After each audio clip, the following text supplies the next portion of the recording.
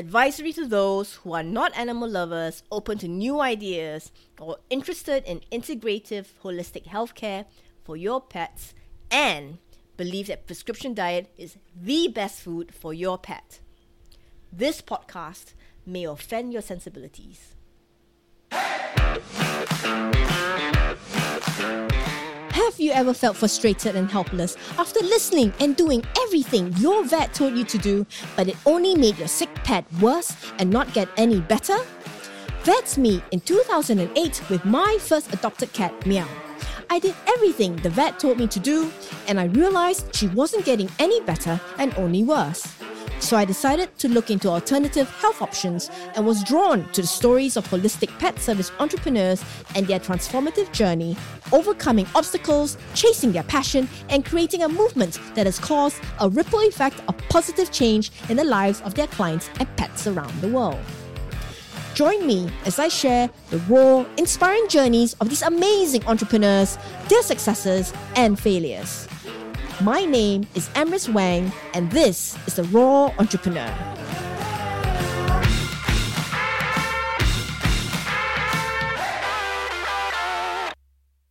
Good morning, everyone. This is Amris Wang of The Raw Entrepreneur. Today's episode is with Heather Gibson, an emotional support animal breeder. The word breeder is a dirty word for many in the animal rescue world. Coming from the animal rescue community in Singapore, backyard breeders are a huge problem. This topic is so sensitive that it causes more division than forging understanding amongst animal lovers.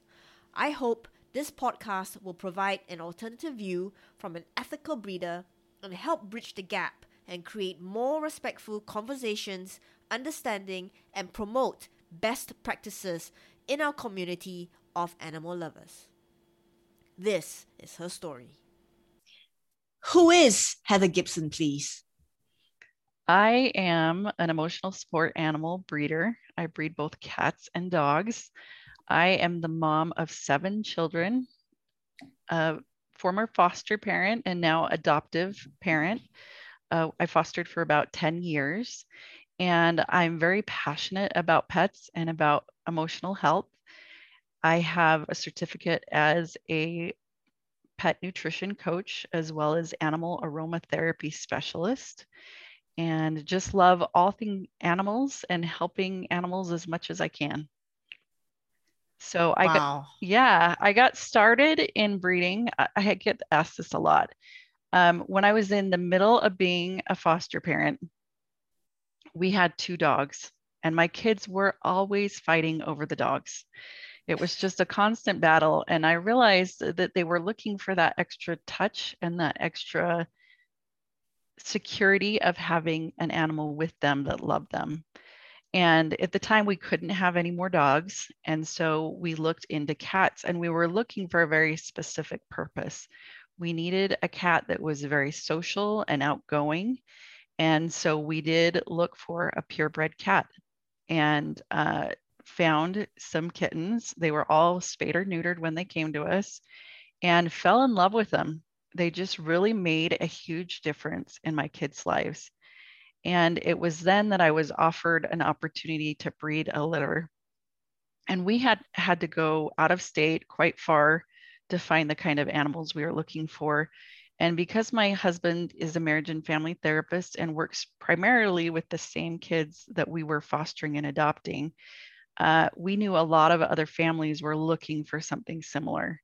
So we did our first litter and fell in love with the opportunity to raise kittens, to socialize them, and to place them in the right homes. And so that kind of just grew. That was over 7 years ago now. And I have just loved being involved in animals' lives. We did start breeding dogs just recently. Well, we've had our 2 dogs for over 2 years, because you don't breed them till they're 2 years old.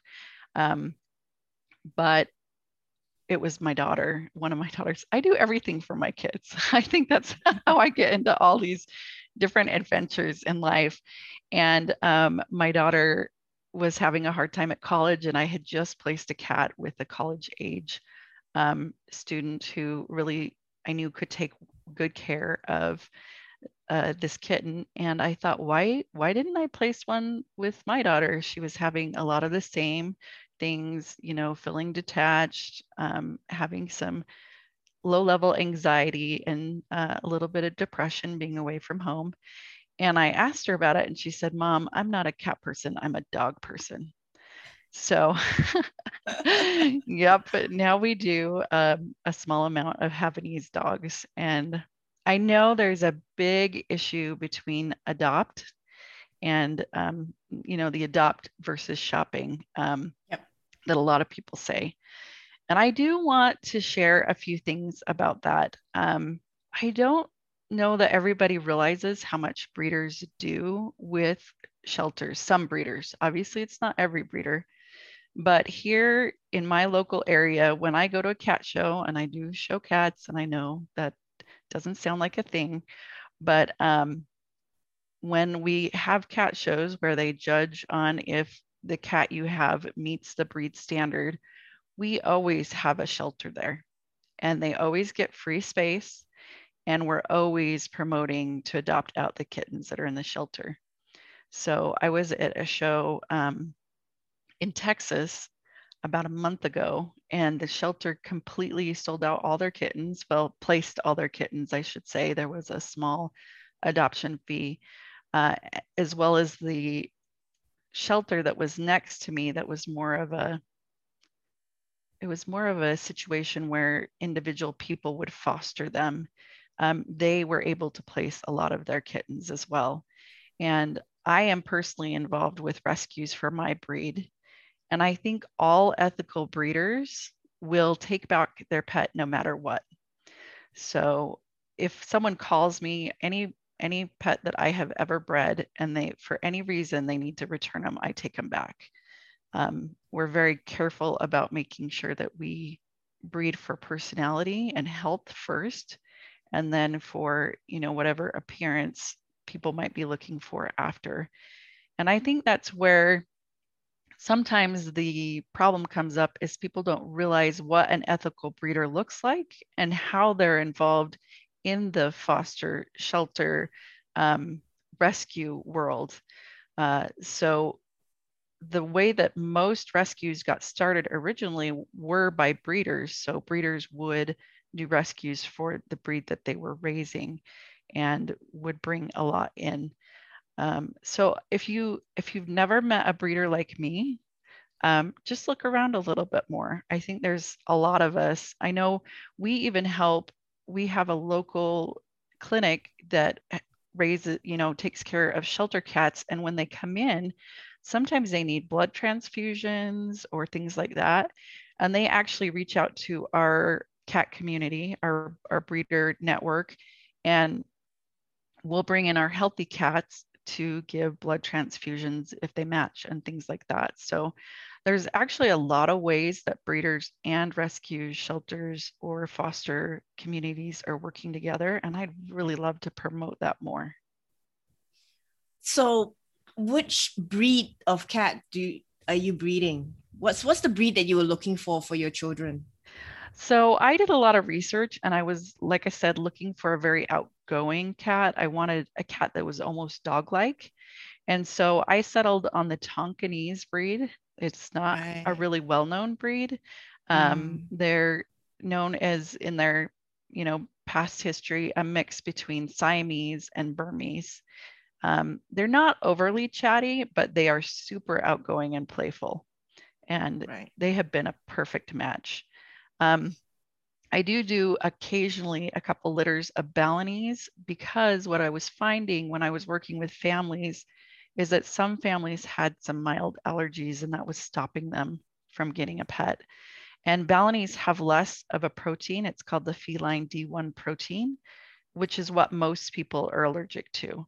So if they have mild allergies, then a Balinese cat a lot of times can be a great match. So could you walk me through the process of how you ethically breed a cat? Just to educate me. Yeah. It's been a process for me too. And I've done a lot of learning over the years. I really love to learn. So I'm always educating myself. But the way I do it is, number one, I find parents that are very healthy. I test genetically to make sure that there's no issues, that we can see that would create an offspring that would have some genetic issues. And of course, that doesn't cover everything. You can never predict Mother Nature all the way, but we do our genetic testing to avoid as much as we can. And we find very outgoing, great personality cats. I breed a breed that has a very good health status as far as, among cats. They're very healthy, as well as the dogs I breed. So I breed Havanese dogs, and both come, as ones that have very low health issues. So I'll find parents that are like that. I'll breed a litter. Of course, we do all the testing that we can, as far as making sure that we're cleaning really well. So we have none of our lovely parasites that can come in, even on the bottom of our feet. We track those in. So Giardia is one that you can get if you have secondary water, you can track it into your home. So it is a lot of work and a lot of cleaning. And then after we find those right parents and we work on getting a right match there, we are able to do our very best to raise them. So of course we raise them in the home, and we're very involved in their lives. We do, maybe some of your listeners are familiar with puppy culture, which just means you're exposing the animals, the young animals, to different sounds, sights, touches, all the different senses, so that when they grow up, it's shown that they are more resilient to illnesses, as well as more confident cats and dogs. And so even though it's called puppy culture, we do it with our cats as well. And they get a lot of time and attention. And then when it's time to place a cat, we work very hard at finding the right family, the right fit. So if they come to me and they say, we want an emotional support animal, this is the age of the child or the adult that we're looking to really benefit the most, then I can really help them make a good match. Breeding ethically costs a lot of money, a lot of money. So I hear a lot of complaints about the prices for buying a pet. And my first 5 years of breeding, I lost money every year. I didn't make any money. I'm getting to the point now where I'm doing better and I'm not losing money every year, but it's not a job to write home about. It definitely is a passion project. And I don't think that there's anything wrong with breeders making money. And here's why. I think a breeder that makes money, you're going to get a higher quality breeder if they're doing it right. Now, if they're not doing testing and they're doing it all for the money, then no, I don't agree with that. But if a breeder is able to make some money, they can take better care of their pets and do more to produce better pets.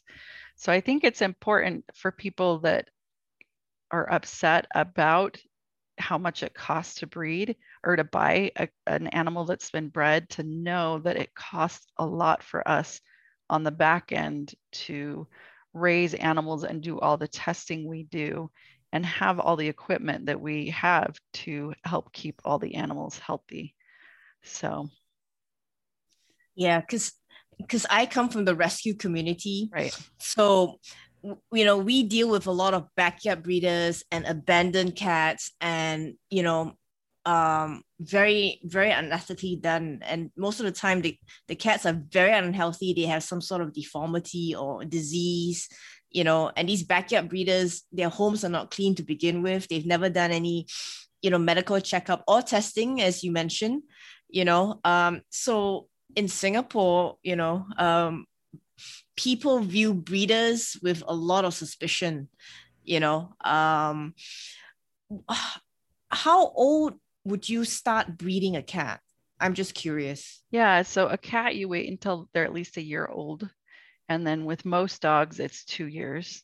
So that's kind of the difference between, as you call it, a backyard breeder and an ethical breeder, is that they'll take into consideration the health and the welfare of the pet more than how much money they can make, starting too early, or doing all the testing. I do spay or neuter all my cats before they go home. I keep them for 16 weeks, which is a long time. A lot of people will send home cats at like 8 or 9 weeks. That if you have a breeder that wants to send home your cats at 8 or 9 weeks, run. That is not a good breeder, because they need to be with their parents for at least 12 weeks for cats, because it takes that long for them to learn what the mom has to teach them. It avoids a lot of litter box issues as well as wool sucking. So some pets will eat fabric and kind of knead at it and put holes in it. And some of that behavior is because they were taken too young and they weren't able to nurse long enough.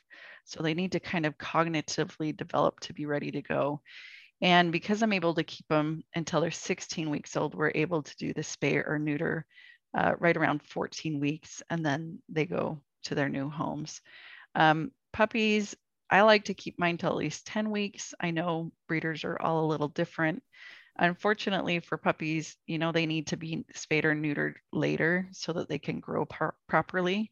But I do include in my contract that they do, they're agreeing to get them spayed or neutered, because I don't want to continue that problem with backyard breeders that don't know what they're doing, that don't want to invest the time and the effort into doing it right.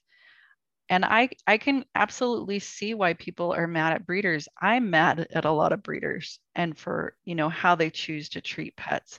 I don't think it's fair for the animals. I think, though, it's kind of hard to lump everyone together, just like in anything in life. There are some rescues, shelters, or foster homes that are not good either, and that are doing it for the wrong purpose.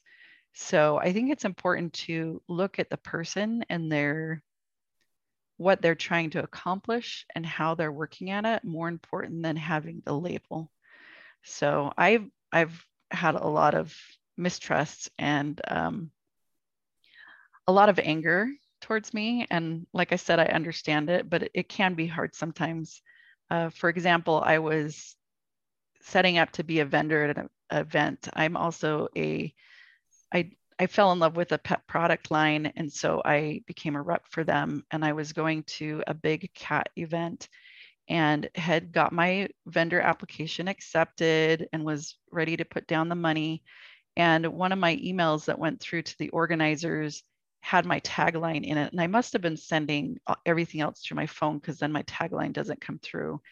But it says my tagline at the time was something like passionate about hand raising lifelong pets.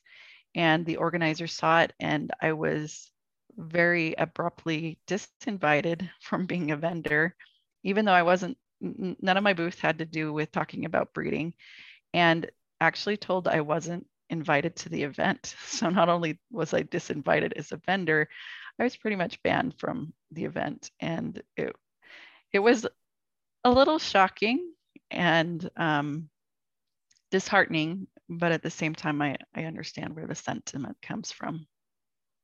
I think human nature, human beings can be extremely nasty when they want to.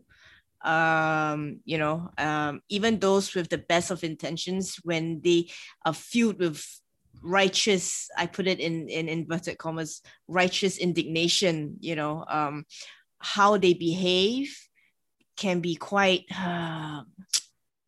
disrespectful. Yeah. And very hurtful, and sometimes I think it's unnecessary, because, I think we all learn, what you do might not be 100% correct. Same with me. But if we learn to have conversations with each other calmly and respectfully, even if we disagree, we sort of respectfully disagree, agree to disagree, we will grow that way. Bringing people together is much better than keeping them apart. And then you just feel a lot of distrust. And this is something that, I know, like, my rescue friends might be very unhappy for me doing this interview as well. Honestly, because it's an extremely touchy subject. Yes. And because they know that I'm a cat person, in where I am from, so they'll be like, how could you go over to the dark side? How can you talk to the enemy? And the thing is, I want to know why you do what you do. And I like the fact that you mentioned very clearly that it's emotional support that you're breeding for, to help children, to help, people who need emotional support. I don't think a lot of people realize that coming from mixed breeds, because I do mixed breeds, obviously, dogs and cats, it's not always 100% going to be smooth sailing. And you were mentioning about kittens being taken away very young at 8 weeks, and they suck on wool and they eat, and make holes. I have cases like that. Yeah. I have cases. I mean, like, they're now adults, but I have one cat that's almost like, I would call it piker. Yeah, that's another term for it. Yeah. He's literally eating, towels, cotton towels. And, I had a scare where I had to bring him to the vet. Luckily we didn't have to do surgery, but we had to pump him with a lot of fluids and monitor him and laxatives just to let him like shit it out naturally. Right. But oh my goodness, when you see the how big the material he's consumed, it scares the shit out of you. I mean, like, seriously, so when you mentioned that you want to keep the kitten 16 weeks, instead of 8, I respect that. Because even as a fosterer myself, if I foster like newborn kittens, neonatal ones, I will keep them, easily, almost that long, just so that I can monitor them, make sure that they're well, and well adjusted before I even do a home trial. Right. Yeah, that whole immune system is so tentative for cats. And yeah, pica is a real thing. And pica isn't always because they were taken away early, but Yeah. it is one of the ways that it happens. So, and I appreciate you coming on and letting me share the dark side of, the view from the dark side. I think if breeders have a purpose, I think that's one of the really key things. Because when I look at it, when I decided what to do with my kids, and I was trying to find, because I didn't have purebred dogs before, but I was looking for a very specific outcome that I needed from the pets I was bringing in. And when you get a shelter pet, and I've met so many amazing shelter pets, so I'm not saying that there's anything wrong with that, but sometimes it's a little bit of hit or miss. Even if you go meet them at the shelter, you're not exactly sure more about what's going to come out as you bring them home. And we've had shelter dogs before, and I loved them. But there definitely has been some things that have come out that I didn't expect when I met them at the shelter. And we even did, a home trial for a little bit. Sometimes it takes them a good week to start to feel comfortable, and then their normal personality comes out.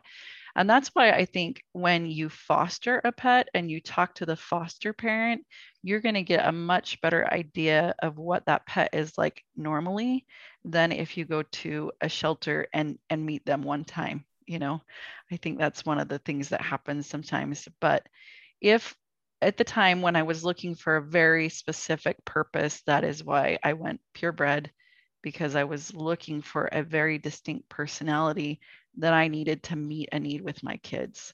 Some of my kids have very severe PTSD.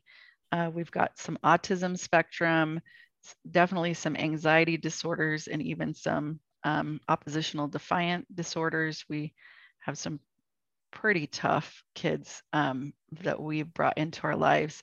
And so I needed to be really sure what we were doing there. And so that's when I think breeders come in and make a good fit for a family sometimes. And I don't know how it is over there, but here in the US with COVID, most of the shelters are completely empty. Like there has been not there. There's been No, Singapore is full. It's the complete opposite of what you're going through. I wish it was, the COVID phenomenon of empty shelters, but unfortunately, I think we have a higher rate of abandonment over Oh, here, plus we have a lot of irresponsible pet ownership where they don't sterilize at home, especially cats. I mean, yeah, like, cats, they breed literally like rabbits if you're not careful, they sure you do. know.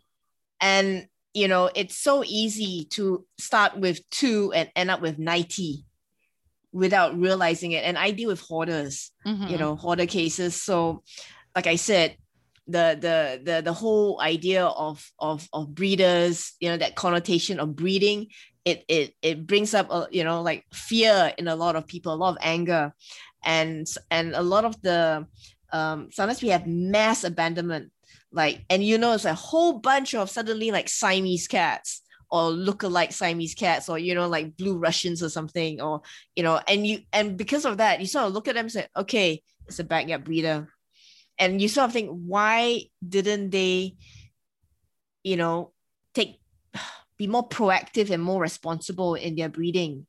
You know, um, I want to ask you, because you said you usually breed a cat at least 1 year of age. How often do you breed the same cat? Yeah, so that's another very hot topic with breeders. Mm.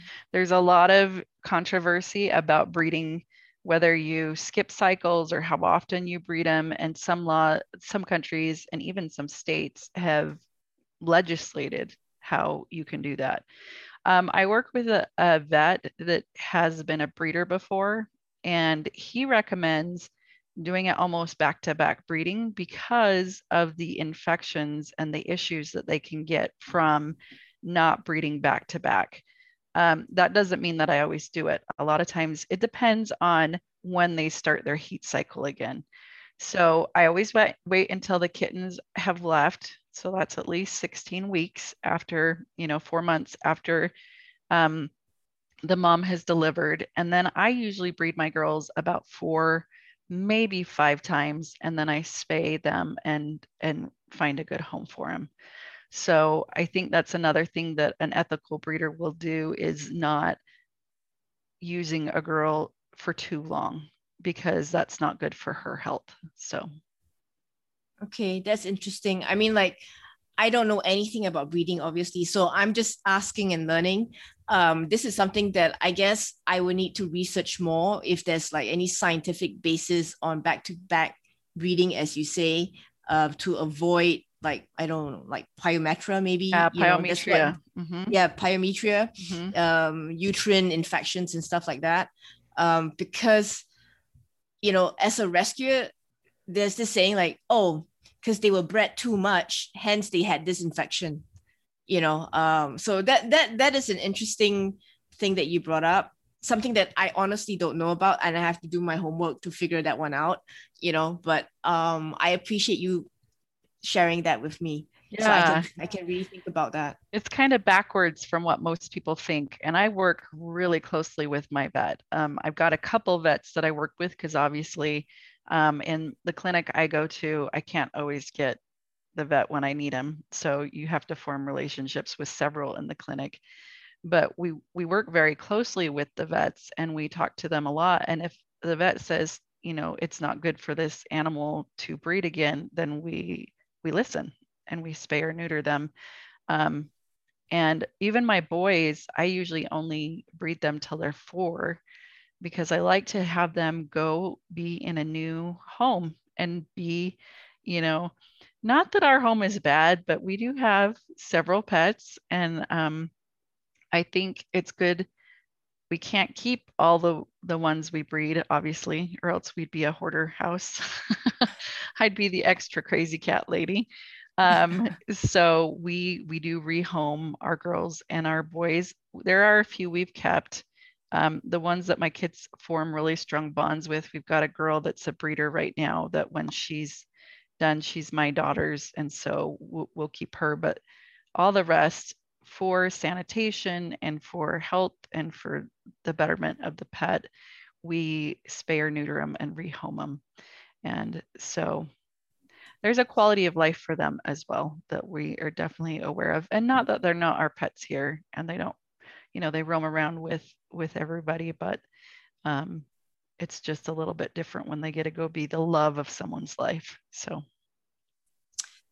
another question I have is about vaccination, because I come from a community where we believe in minimal vaccination, not over vaccination, especially for cats, because where I live, we actually advocate for keeping cats strictly indoors. We don't let them roam because we live in a very urban environment. And even if you let them out, you should put them, like on a harness with a leash or in a catio, a very safe enclosure. So I'm just curious, what is your, what is your vaccination protocol? Or, yeah, you're bringing up all the hot topics today, aren't you? I know. I'm sorry. No, I actually love talking about them, so it doesn't bother me at all.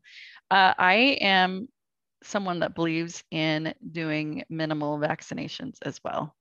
I do strongly advocate for all pets being indoors, for all cats being indoors. When I was growing up, our house, my mom allowed our cats to be indoor, outdoor cats. So they kind of came in and they came out, and that's how she'd grown up on a farm. So that's what she did. Our cat contracted feline leukemia, and it was the first time the vet had ever seen it. It was like, oh my goodness, this is the first case I've ever seen.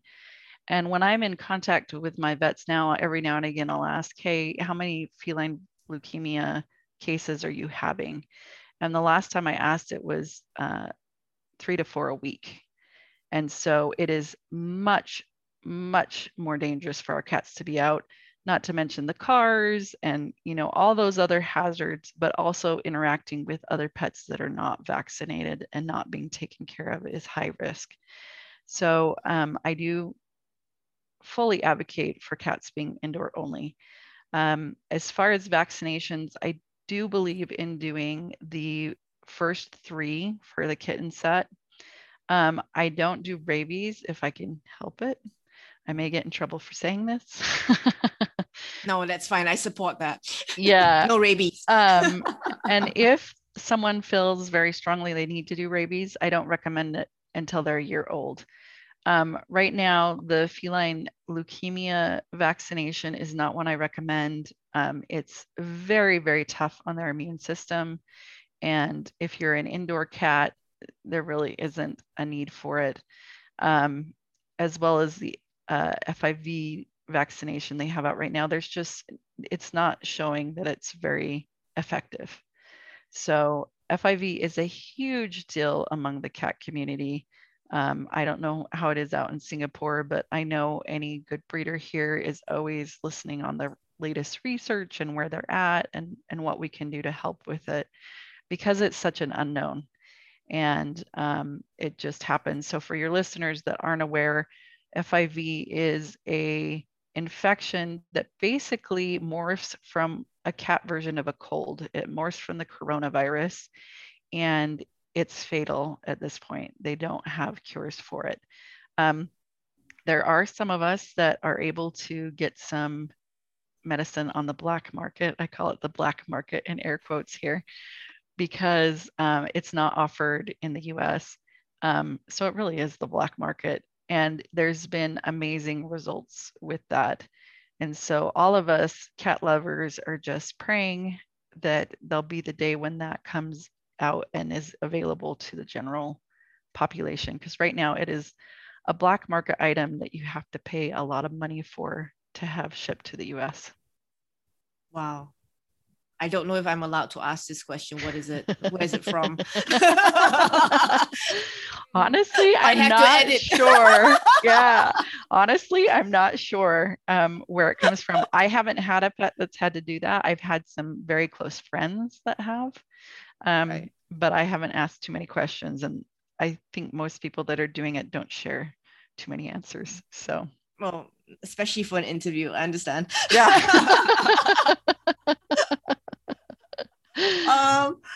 Okay, so minimal vaccination, and the next question I actually want to ask, because I'm curious, because this is another, as you might call it, a hot topic, is nutrition. What do you feed your cat? Now, I'm full disclosure, I advocate more for fresh raw food diet, but I understand when people can't afford it. I try to advocate at least a wet canned food or gently cooked diet. I tell them, if you can avoid kibble, avoid, but if you can't, we try and freshen up the bowl. That's my disclaimer now. I'm just going to put it out there. Okay, I'm going to put it out there. And I know not everyone does that, so I'm just curious, what do you do as a breeder? What do you feed your cats? Yeah, a lot of breeders actually feed raw. You'd be happy to know. So we have a lot of raw feeders in the community, and I do believe if you can feed raw right, that it is the best that you can do.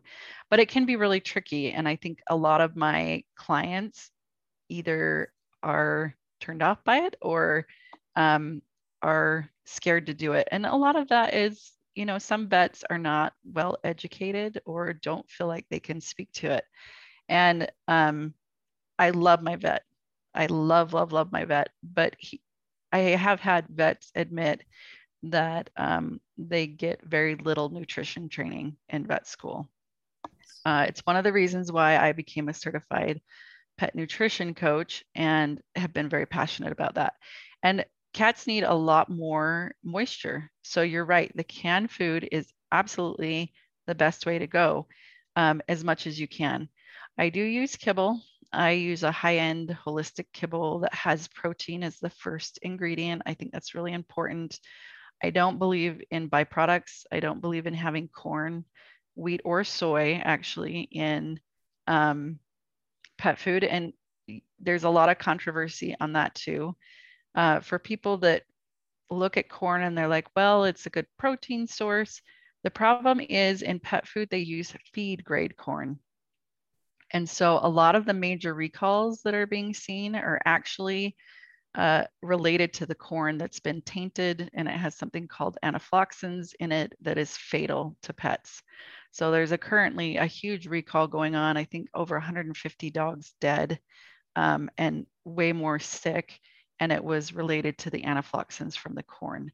So I just won't do it. I won't feed corn. I don't think wheat is good for pets or soy. So I do a lot of wet. I do freshen up the bowl, like you suggest. I love treats that are freeze dried or dry roasted. And I have some things that I will put on top of the bowl to give them that. And sometimes I do feed raw if I feel like a pet really needs that extra help and support for whatever reason. We do some raw as well. Okay. Good to know. Good to know. Yep. I'm actually really enjoying this interview. I have to say, I really enjoy talking to you. Well, thank you. I'm enjoying talking to you as well. I have to be honest, before you came on, I was a bit nervous because I was like, ooh, I just made a blind date with someone on Clubhouse whom I have never met or know. I don't even follow her on social media. Oh no. So, like I said, pleasant, very happy. The universe heard me, and I'm just very, very grateful, to have this conversation with you. You could have always erased this interview and never used it for your blog. That's true, but I am. There's a reason why I'm called the raw entrepreneur. Besides the fact, the raw food, obviously, right. But the fact that I like things to be as authentic as possible, the good, the bad, and the ugly. Yeah. And I sort of made a promise to myself that even if it's a crappy interview, and I've done so many of them, trust me, because I'm a newbie. This podcast is barely a year old. I launched it last year on the 7th of May. Congratulations. That's awesome. 2020. Most people don't make it a year. So congratulations. Well, thank you. So I told myself, I made a promise to myself that even if it's a horrible interview, I must publish it at least to show people like, I did an interview and well, there it is. Be kind, be forgiving. We learn. That's how we learn a lot of the time. You're absolutely right. Okay, so I'm curious. So you feed mainly wet, some dry. You try to freshen up. And you've been doing this for 7 years. Mm-hmm. Right.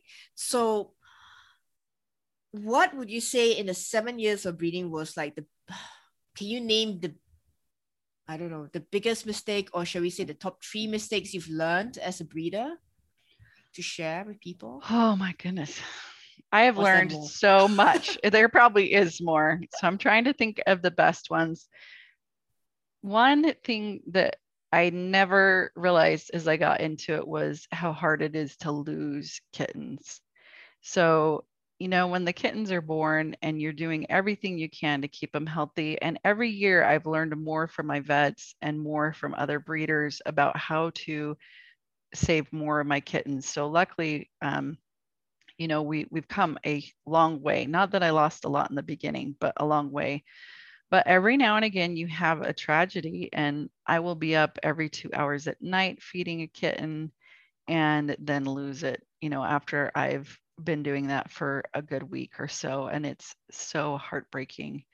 So, one thing that I've learned as a breeder that I would share with other people that work in the same atmosphere, whether it's a vet or shelter, foster, whatever it is that you need a community of people you can talk to that understand you.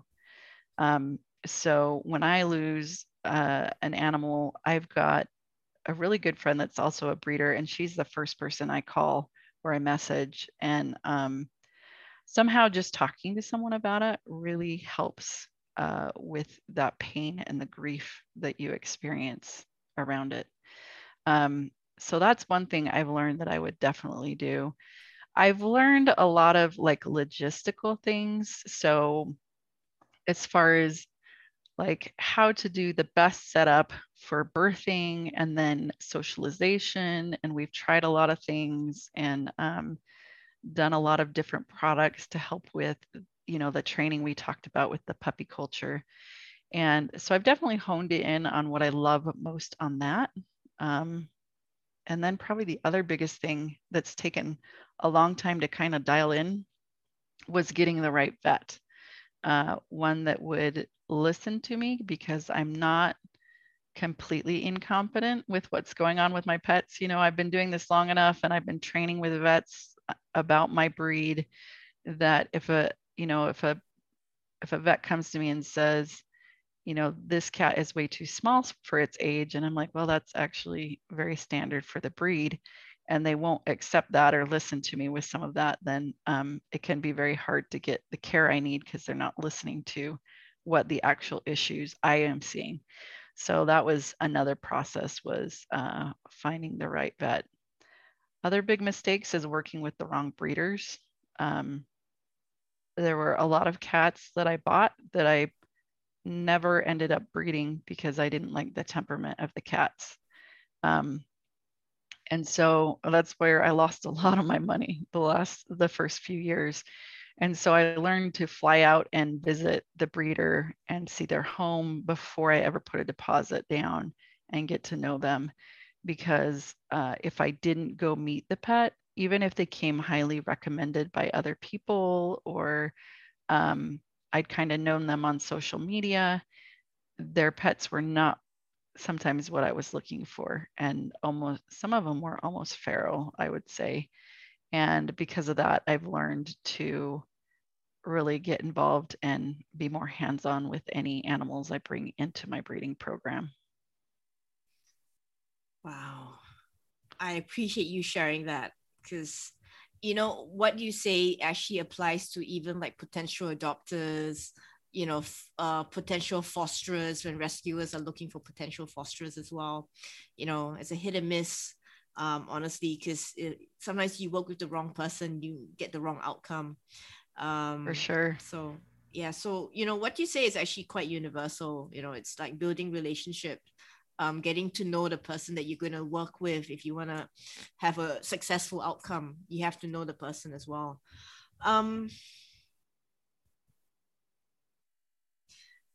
7 years is quite a long time. You said you spent a lot of money, lost a lot of money. Did you ever think about quitting? All the time. Let's be honest. There's days that are really hard as a breeder. Um, Breeding is not for wimps. Doing it right is not for wimps. And, I deal with people that hate what I do. I deal with clients that are very difficult sometimes. I've gotten way better at the screening process, but you deal with all kinds of crazy in any kind of a job. But it's really difficult when it's, your fur baby that you've raised, and, you know, then you find out that the place you sent them to is a little bit crazy. And so I've modified contracts and done different things so that I can pull them out if I feel like they're in danger. But it's hard. It's hard. And like I said, where I didn't make any money for so long, some days you wake up and you're like, why am I doing this? So particularly whenever I've lost an animal to death, that's probably the biggest time I do it. And I'm like, I don't know if I can keep doing this. And so definitely, I mean, I think it's kind of like parenting in a sense. Sometimes you kind of wish you could walk away for at least a day or two and not be a mom. So, how would you describe your personality, your character? What are you like as a person? Because, and being, in this journey as a breeder, like what personal internal challenges did you face that sort of, did it hit you? Did it shock you? Did it, make you angry? Or I think most important, did it help you grow, I but think all our painfully? Yes, I think all our trials help us grow. So, as far as my personality, I tend to be creative, outgoing, but I'm also an empath, I feel like. So, I take on a lot of emotion. Um, and I definitely believe in a growth mindset, which just is saying that everything that comes our way, we can grow and become better people because of. So, when something goes really wrong, after I get over the initial shock and pain, I do try and look back and say, okay, what can I learn from this? So, the changing the contract, the way that I interview families now, the way that I raise, my kittens and my pups from a young age, and the care I give, how soon I go to the vet, all of that has changed because of painful experiences that I've been through.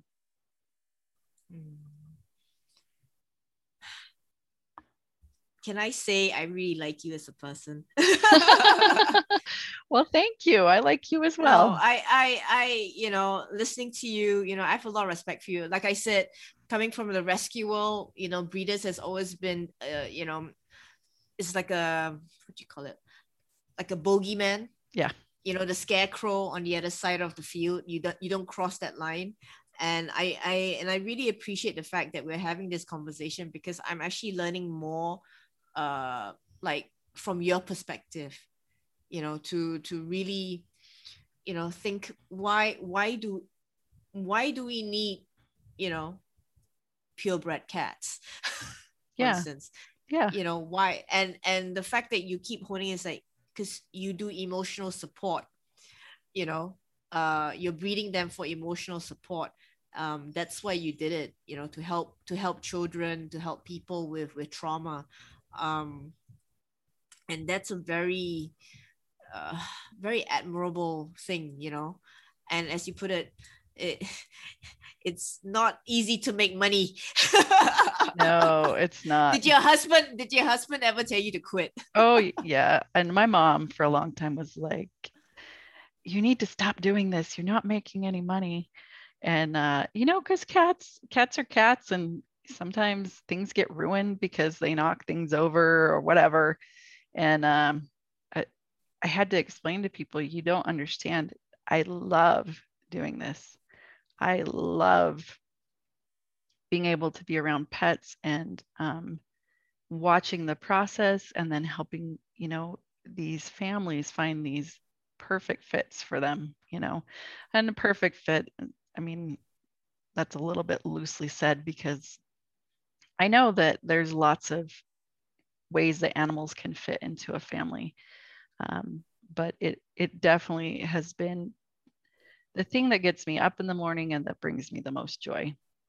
And I do hope that in the future that we can all come together and work for the betterment of the animals together, that we'll find ways to collaborate more and drop some of the stigmas and just really care about the pets and not have, labels of who we are or what we do exactly, but that we bring everyone together for the health and the wellness of the pets. And I'm actually trying to start a movement that we're working on called Big Hearted Breeders, where we just highlight the breeders out there that are good and that are working for all the animals, not just the animals that they breed.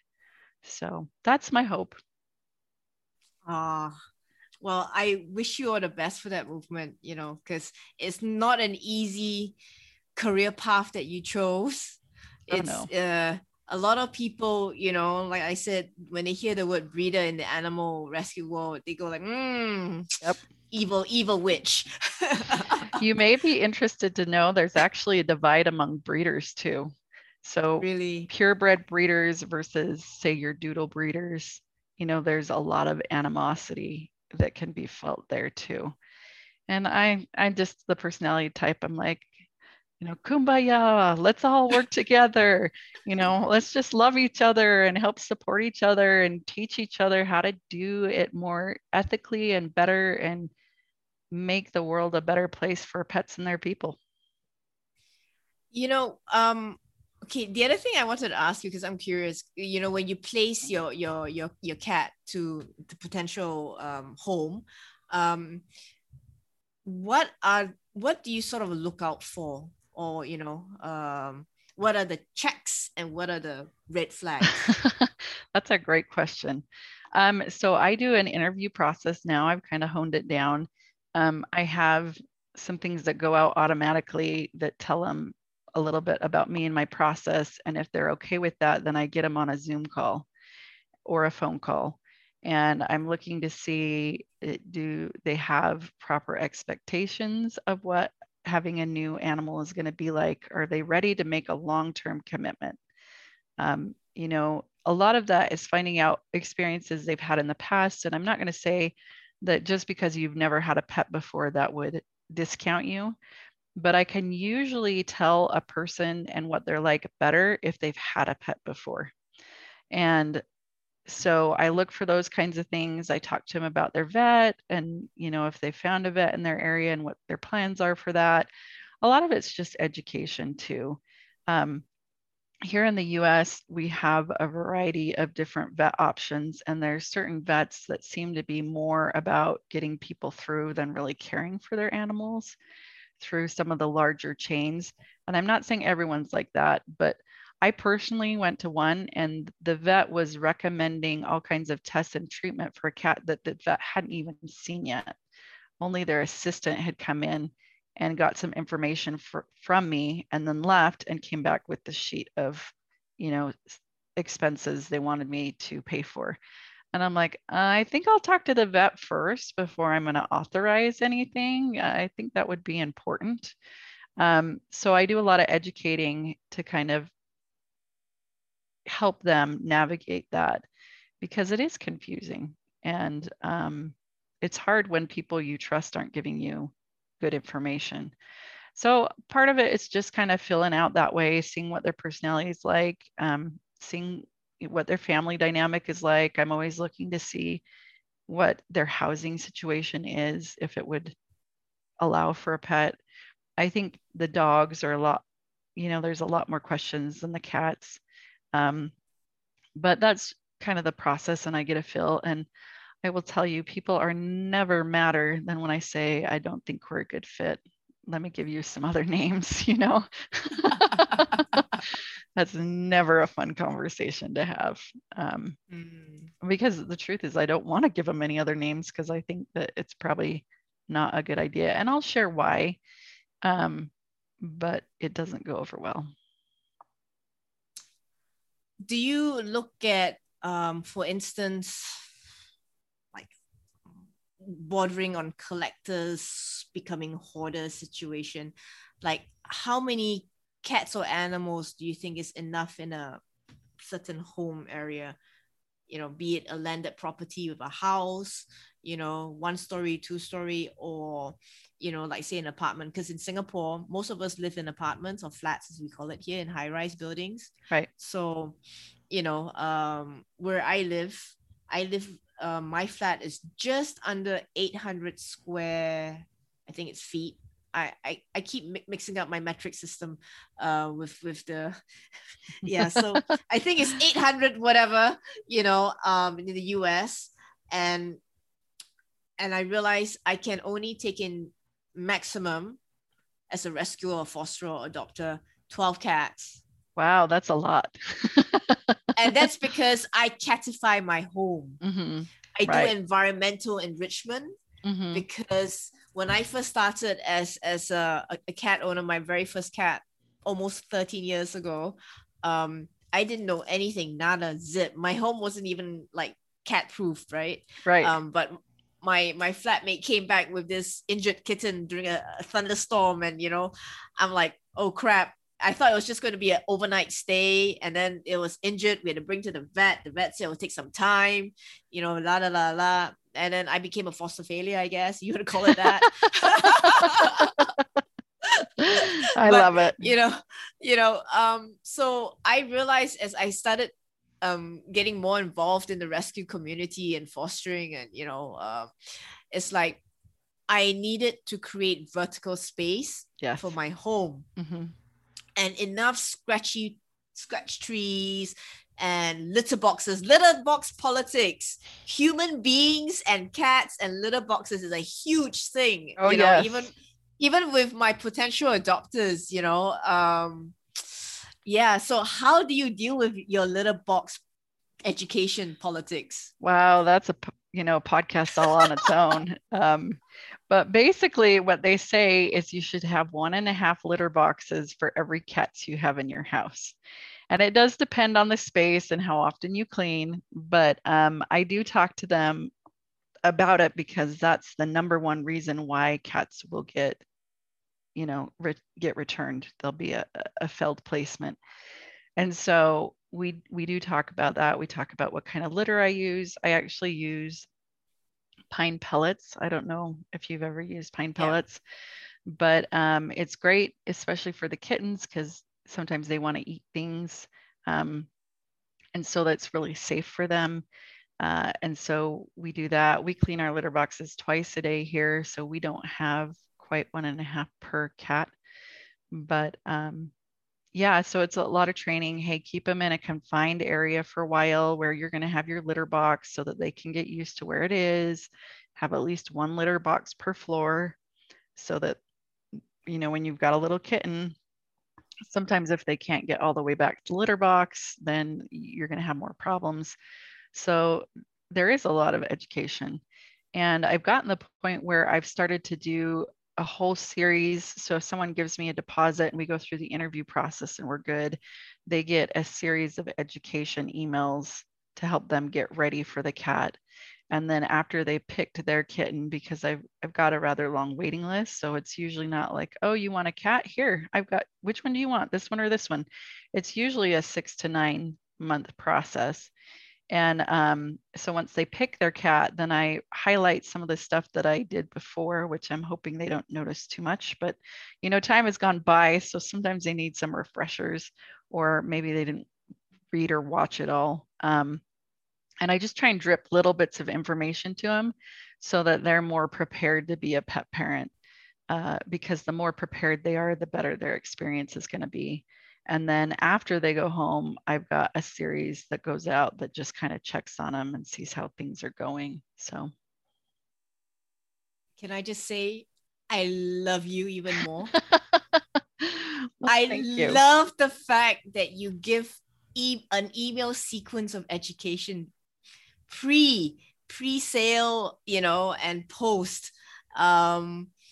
It's actually a very good idea, which I think I'm going to implement for what I do with my potential adopters. I do a similar thing, but not so long, but I do actually give them a list, a PDF file of links, of educational links and resources on cat behavior, catification, nutrition, why minimal vaccination is the way to go, things like that. So I usually, give them this thing, and I'll, and say, oh, by the way, you might want to watch, say, Pet Food, the documentary, and little things like that to see how prepared they are. And especially I say, have you heard of Jackson Galaxy? Yeah.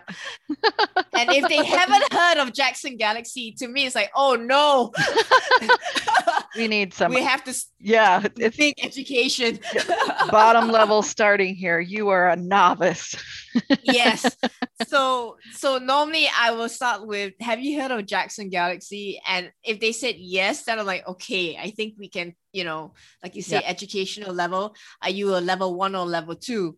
And if they haven't, then I will say like, okay, if you have access to Animal Planet, the channel, can you watch My Cat from Hell or YouTube or whatever? Go and Google him. He's got his website.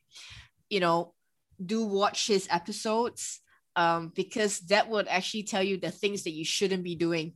Right. I love it. Yeah, I've kind of evolved, like I said, because I used to give them, this nice big email with all this information in it. And then I found that I was getting calls afterwards about things I'd already, explained in the email. And I get it. Any of us, we can read things before and then we forget. And then we're in the middle of it. We need it again. But I found that we did better with the little small things. And so that's why I went to that. I like that. So I'm gonna think about how I can implement that. Just out of curiosity, how many days is that? Like, is it one tip per email kind of thing that you do? Yeah, it's kind of like a little training or a little video per, and I usually do it once a week, and then it just drips. And right now I've got a series of 5 that go out after they, we've done the interview and it feels like a good match, and then 3 after they picked their pet, and then the go home one. I mean, it doesn't go every week, but it goes for a whole year, so that they are getting, little touches and communication. That's right. Yeah, that's right. Because you said your waiting list can be easily 9 months. Yeah. Before they can get a kitten. Yeah. I like that. Yeah. That's a very good tip. Thank you. You're welcome. I love that. I have to think about, because I do a lot of education as well. Mm-hmm. So I know the problem of overwhelm. Right. Too much information, and then they sort of their eyes glaze over, and they sort of think you're a crazy person. Oh yeah. Yes, they do. So they say like, if I say yes and yes and yes, then you won't bother me anymore. Yeah, that's why you throw in some no questions and just shake it up and see if they're actually listening, But yeah, I love staying in touch with my pet parents. I still get photos from some of my pet parents from, adoptions that I did 6-7 years ago. And I love that. And so I've learned over time to kind of make that relationship possible by showing it's what I love. So I love that. And what's interesting is that because this is your 7th year, you've actually hit the lifespan of a pet cat, which is like, well, hopefully less than midway, shall we say? Mm-hmm. Because I don't know what's the average lifespan of an indoor cat over there, but in Singapore, if they're well taken care of and loved, they can easily live 18 to 20 years or even longer. Right. Right. If you can preserve them really well, with a lot of TLC. So your 7th year in business, your cat will be considered like, well, a mature cat, not so much a senior cat, but a mature cat. So do you share tips with them, like do they come back to you and give you updates like, oh, my cat is doing this, and like in terms of, because you're a nutrition coach, right? And I've learned a lot over the years, so I try and be there to help and support them. And yeah, and even with all that we do, sometimes, the pets have issues down the line. So I've been working with an owner recently on gingivitis. I guess their pet had gingivitis, and there can be some genetic links to that. I haven't had any other kittens in the litter report that. That doesn't mean that the owners are doing anything wrong. It can still pop up. And so it's not super common among our breed, among the breed I do. So it's something that I talk with them about and try and help them with. Right. I'm going to say it again. I'm really enjoying this conversation. Truly, I love this conversation. It's, yeah, definitely. I love it. I love being here too. So your 7 years in business,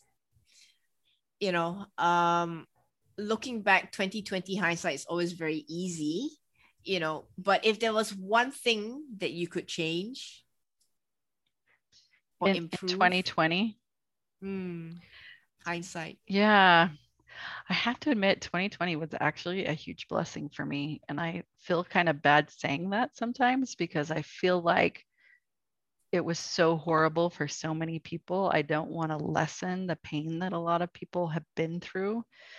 But for me, it was an adjustment and a refocusing of my time. And I actually had a little bit of a health crisis at the beginning of 2020.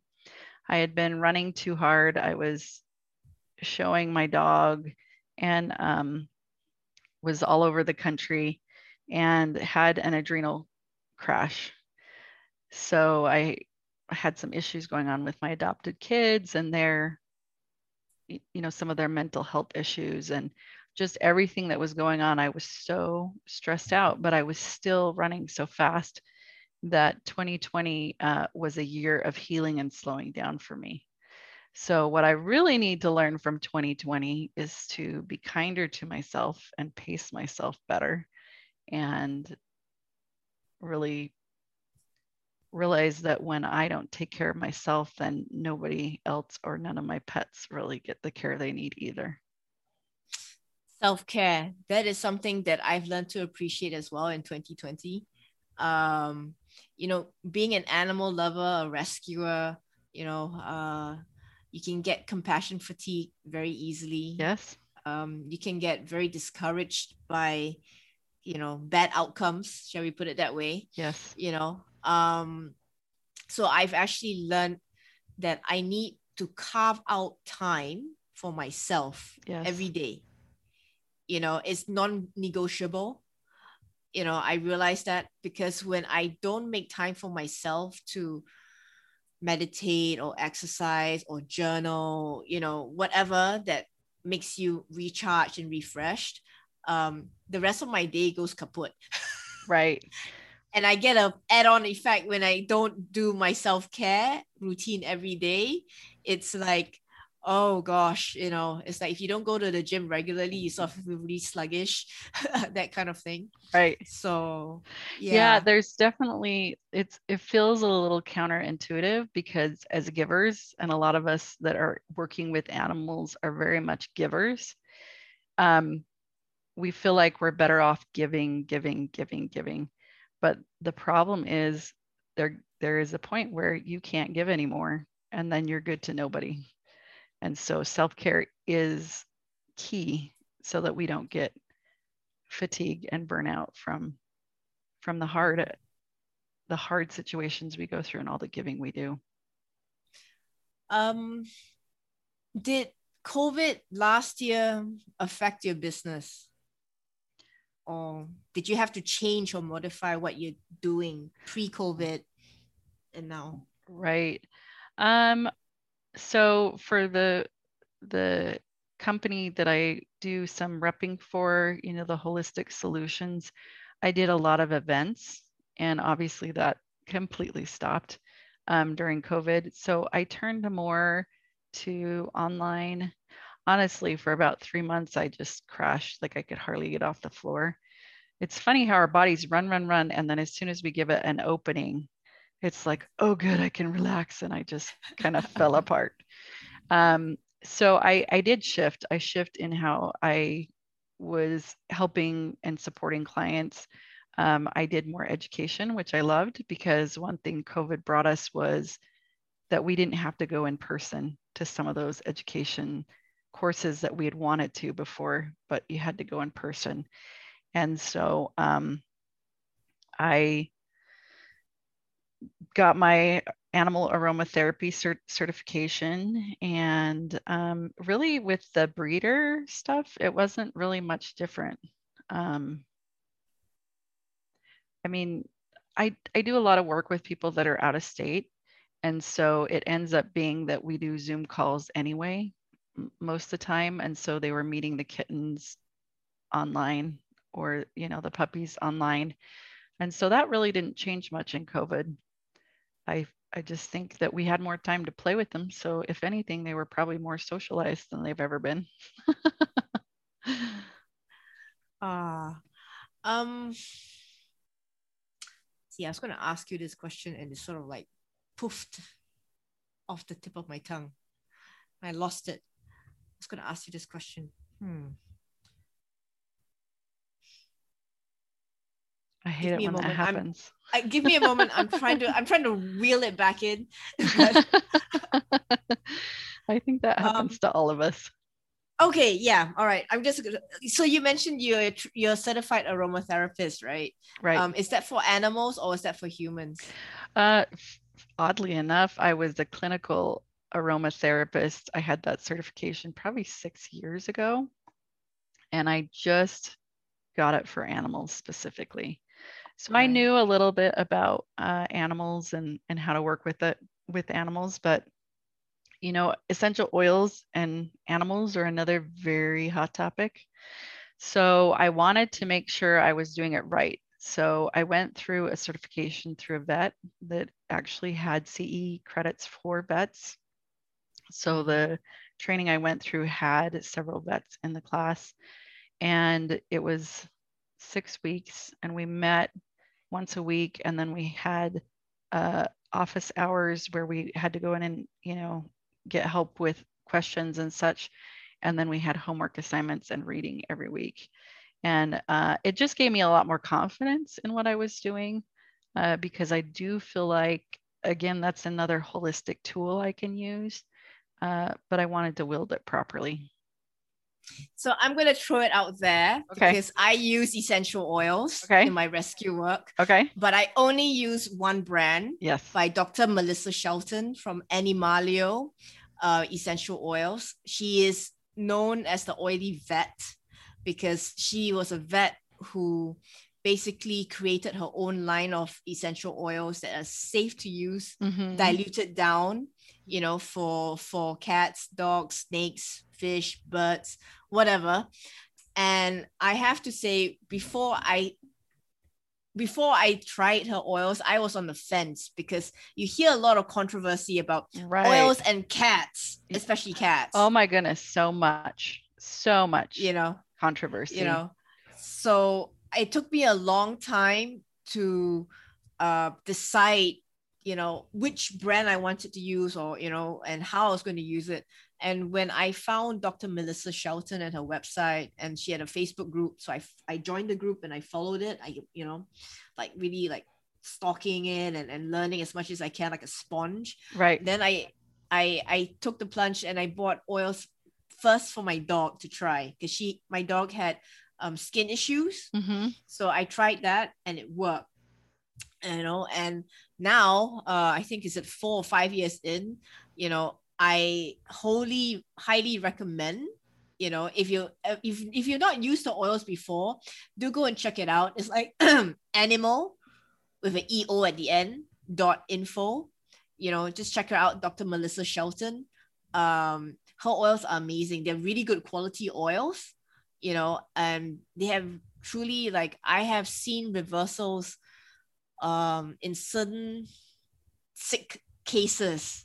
You know, I won't say it almost looks like a miracle, but it's because of the therapeutic effect of, you know, the medicinal quality of the oils. Right. So, you know, I'm a huge believer in using essential oils as part of my toolbox, as you call it. Right. Can't live without it. So if using that, check her out. And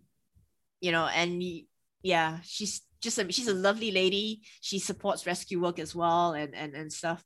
So Yeah. she actually supports the rescue work that I do in Singapore. That's awesome. That's I really know. cool. Yeah. So yeah, Yeah. highly recommend you just check her out if you haven't used her before. Right. And it's really important to get oils from a source that you can trust. Your stuff in the Yeah. grocery store or even the natural food store is not going to be right for animals because so much of it is diluted with things, they call it adulterated, with things that shouldn't be in there that can harm the animals. So that's a great reference. I actually have her book. I trained under Janet Rourke. And so that's who I trained under. But yeah, get someone that knows what they're doing and get a high quality oil so that you get the therapeutic effects you're looking for and not, something that you're not that could actually poison your pet. So. The other thing I wanted to ask you, because you were trained as a pet nutrition coach, so you understand the politics of food labeling or the mislabeling. Yes, it's horrible. It's horrible. Could you explain? Because there's so many pet parents out there who don't understand that the commercial pet food industry mislabels stuff. You might think when it says like organic, but it might not necessarily be organic because of the way they put it in. Right. So maybe because you're a certified pet nutrition, I think it would be lovely if you could weigh in on this. Yes. So oddly enough, some of this stuff was not taught in my certified pet nutrition course. Some of this was life experience.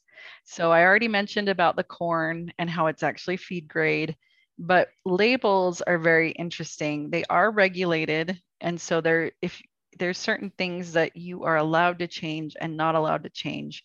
But here's a few things that I've seen done in the pet industry.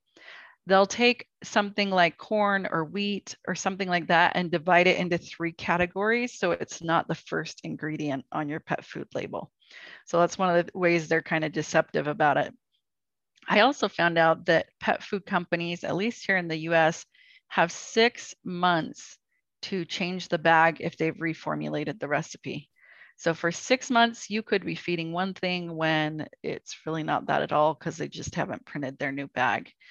And another thing that I've seen a lot of is that they're allowed to put in substitutions up to a certain amount. I forget the exact percentage, but as long as it's within a certain amount, then they can substitute it and they don't have to tell you. Byproducts are always a big hot topic too. A lot of people that are familiar with companies that do put byproducts in will argue that, hey, a lot of times it's like the heart and the liver and this good stuff, but there's a very dark side to byproducts too. I have a really good friend that was driving cross country and she was traveling behind this truck that smelled horrible. And it smelled so bad, even with the windows up and like all the air vents off, so it wasn't bringing in air, that when they stopped to get gas and the truck stopped at the same place, they were like, hey, what is in the back of your truck? What is all this smelly stuff? And it was leftovers from a poultry farm going to a pet food processing plant. And yeah, it was disgusting. Rotten, having some mold and some bugs in there with it and all kinds of gross stuff. And so there's been cases with beaks and feathers and things like that that really don't add any nutritional value, but they'll throw it in. So that's another one for me that's like, no, sorry, you can put in meal or a whole protein, but I will not do byproducts because of the leeway that they have with that. A lot of times, we have our big companies here in the US. I don't know if it's the same for you, but they'll come in with their very strong arguments and with the vets, and the vets, because they get usually so little nutrition training, that they'll parrot those back, like, well, they've been around the longest, they did these trials where they kept them in, they actually keep dogs in cages for several years and they're not allowed to get out to see the nutritional effects on them.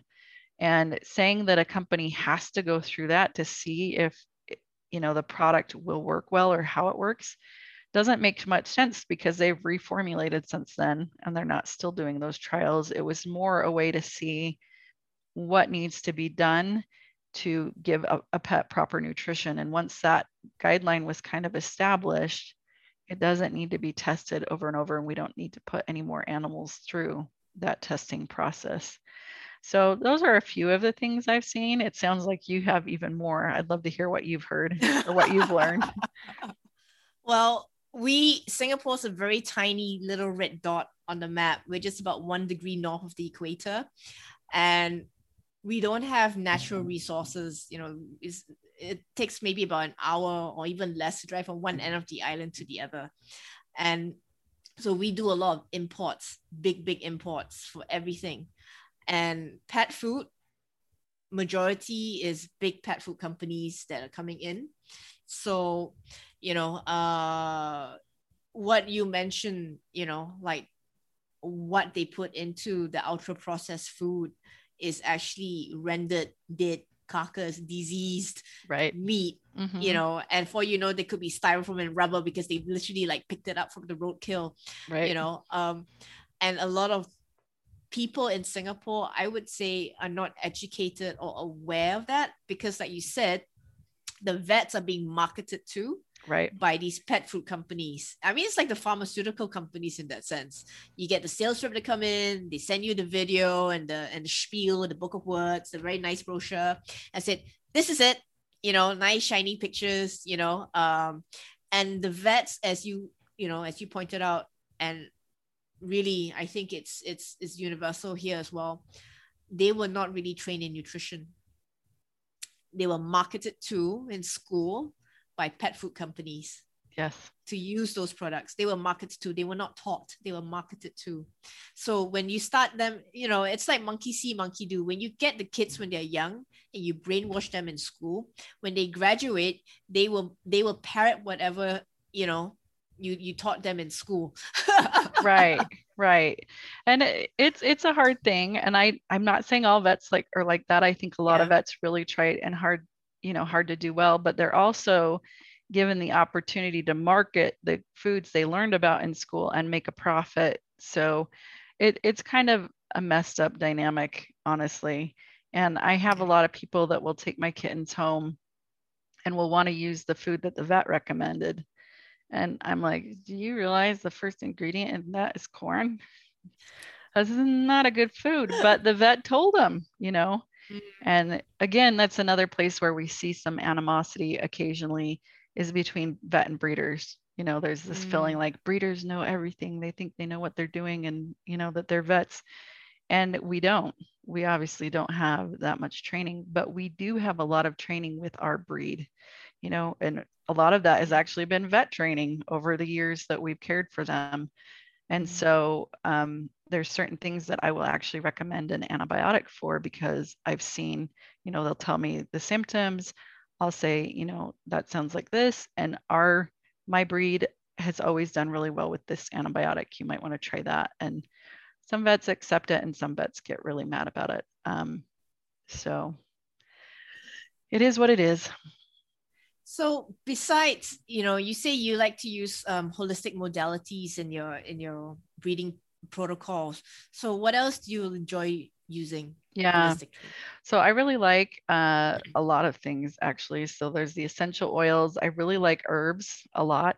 And I do use the line of products that I work with. It's only US based, but they use a lot of herbs and holistic things in their remedies. So you're bringing in some lavender, chamomile,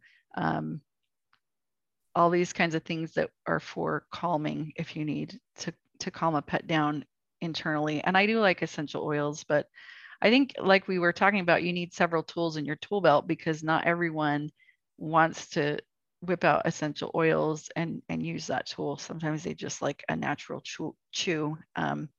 So I like using herbs quite a bit. And those kind of holistic things, probiotics. So the pre and probiotics I think are really important. And I use those a lot. I like salmon oil a lot. I feel like maybe that's not considered an herb or anything like that, but I think it's really holistic for the overall care of the pet. Omega-3, it's very important. Yeah. I agree with you. Yes. Yes. If you can't afford anything else, you should really think about omega-3. Yeah. And there's so much we can do for our pets. Some pets are prone to joint issues. I mean, most pets end up having joint issues in their later years, and there's some things that you can do, some different supplementation that you can do to help with that. And I'm not familiar with all the products out there, but the glucosamine is a great addition to help with that. So especially if you have a breed that you know is prone to that, starting young really helps keep those joints very healthy. And so, yeah, that's kind of where I want to go. I really actually would love to take all kinds of different courses in more holistic modalities. And I just got a book the other day that talks about some holistic modalities that I'm working on. Jinshin Shitsu. Jinshin Jutsu for your animal companions. Oh, okay. Yeah. Never heard of that. So what is that? It's, I guess, some like energy points, and energy kind of has a bad connotation. It feels even more woo-woo than, essential oils, but we have different pressure points on our body, and it's about putting some pressure on certain points. And I just got this book, so I haven't tried it yet, but I've had really good recommendations for it. So I love all things. Hey, I'm Chinese, so traditional Chinese medicine, acupuncture, acupressure. Yeah, very familiar with that. Love that. Believe in it. Yeah. It's the real deal. Yeah, I would love to take some deep level courses in that. And the vet I trained under for my aromatherapy has, and so I'm hoping she comes out with some courses. But I think all of that's fascinating. And I think we rely too much on what we consider modern medicine. And we forget that it's only been around, for the last few hundred years. And before that, we had all kinds of remedies that somehow we've just forgotten about. Since we're talking about health and especially with cats, there's this thing that we always say with cats, eventually at some point they might succumb to, say, kidney failure. It seems to be like, lifestyle, genetics, or whatever. But most of the time, most cats, they do end up having some sort of kidney disease, for the breed that you do, the Tonkinese, have you seen that? Well, I haven't seen it in my lines, but kidney disease is definitely very prevalent in the pet world. And like you mentioned, a lot of it is lifestyle driven. I think we've chucked full our pet products with too many things that the kidneys just can't filter out, and so they give out. And then the hydration is the other really important thing for cats, that if they're not getting enough hydration, then that kidney failure becomes more likely. But I mean, my cats, the first ones I bred, they've only been alive, like you said, 7 years. So we haven't quite hit those super senior years. But I do like some of the holistic things that you can do for kidneys and kidney health. And it kind of goes with the bladder too. So when you're looking at your cranberry and your marshmallow root and some of those things that just keep things healthier, I think all we can do is do as much prevention as we can. I like to say, I do everything I can genetically to have the most healthy cat I can. And then I do as much as I can to find a safe home for them. And then other than luck, really all that we can do is focus on the nutrition and once the environment and all that's taken care of, the biggest factor by far is nutrition and what we're allowing them to put in their bodies. And we're really their parents. They can't choose. So I'll find people that will say, well, my cat will only eat this brand of food that's, junk food. And I'm like, well, you're the parent. There's things we can do to help them. One of the things you can do if you're trying to switch foods and they're not eating it, but pets, just like people, do like or get used to carb-filled foods. And so if you're switching to a better brand or to a raw diet, it can take some time. I like to wet my kibble a lot and then I get it warm. And getting anything warm brings out the smell of it, and that can really help a lot. And then, of course, changing over slowly. So mixing and changing over like a week to 2 week period, depending on the pet, and adding some incentives in there to eat, like you said, freshen it up and have some toppers and such in there. But that's really our responsibility as pet owners, is to help them have better nutrition. So, 2020 politically everywhere was kind of screwy. I mean, the US had a brunt of it. Oh my word. Yeah, I didn't do much on social media other than like getting on and working. And yeah, it was pretty bad here. Yeah, so I'm glad that you're able to be where you are, based where you are in Utah, and with your animals, and to spend time on self-care. Are you feeling better now with your adrenal? Oh yeah, I feel 100% better, but it really took me probably 8 months to recover. So there was 3 horrible months where I had, like, seriously, getting off the floor was hard, and making one phone call like took all my energy for the day. And so I needed a lot of help during that period, and we didn't breed hardly at all during that period. And then there was a period of time where I was doing better, but still tired. So, and doctors couldn't help me. I ended up going to a holistic doctor and doing herbs and things because nobody else could help me. So how many children do you have living with you still? We have 6 here, so it's a pretty full house. Wow. And how old are they, the age range? Yeah, so my oldest is 22 down to 13. So my 22-year-old is at college, but my 20-year-old is here at the house and down. And we do have some pretty interesting mental health challenges that we're dealing with all the time. And so that's all in the mix. And I'm just so grateful that I can stay home and do what I do from home, so that I can be here to help them through most of that. So. And they're all adopted, fosters? So 4 are adopted, and then 3 are biological. So I have biological, adopted, biological, adopted. So wow. Yeah. You're an amazing lady to open up your home, you and your husband, to do that. Sometimes I think crazy, but I really love it. I mean, that's part of that giving spirit that a lot of us have, that we want to help and we want to support others. And then the truth is that it really ends up helping us grow. So it's all, there's a big revolving energy there with, you give and you receive. Really, what you're doing is really beautiful.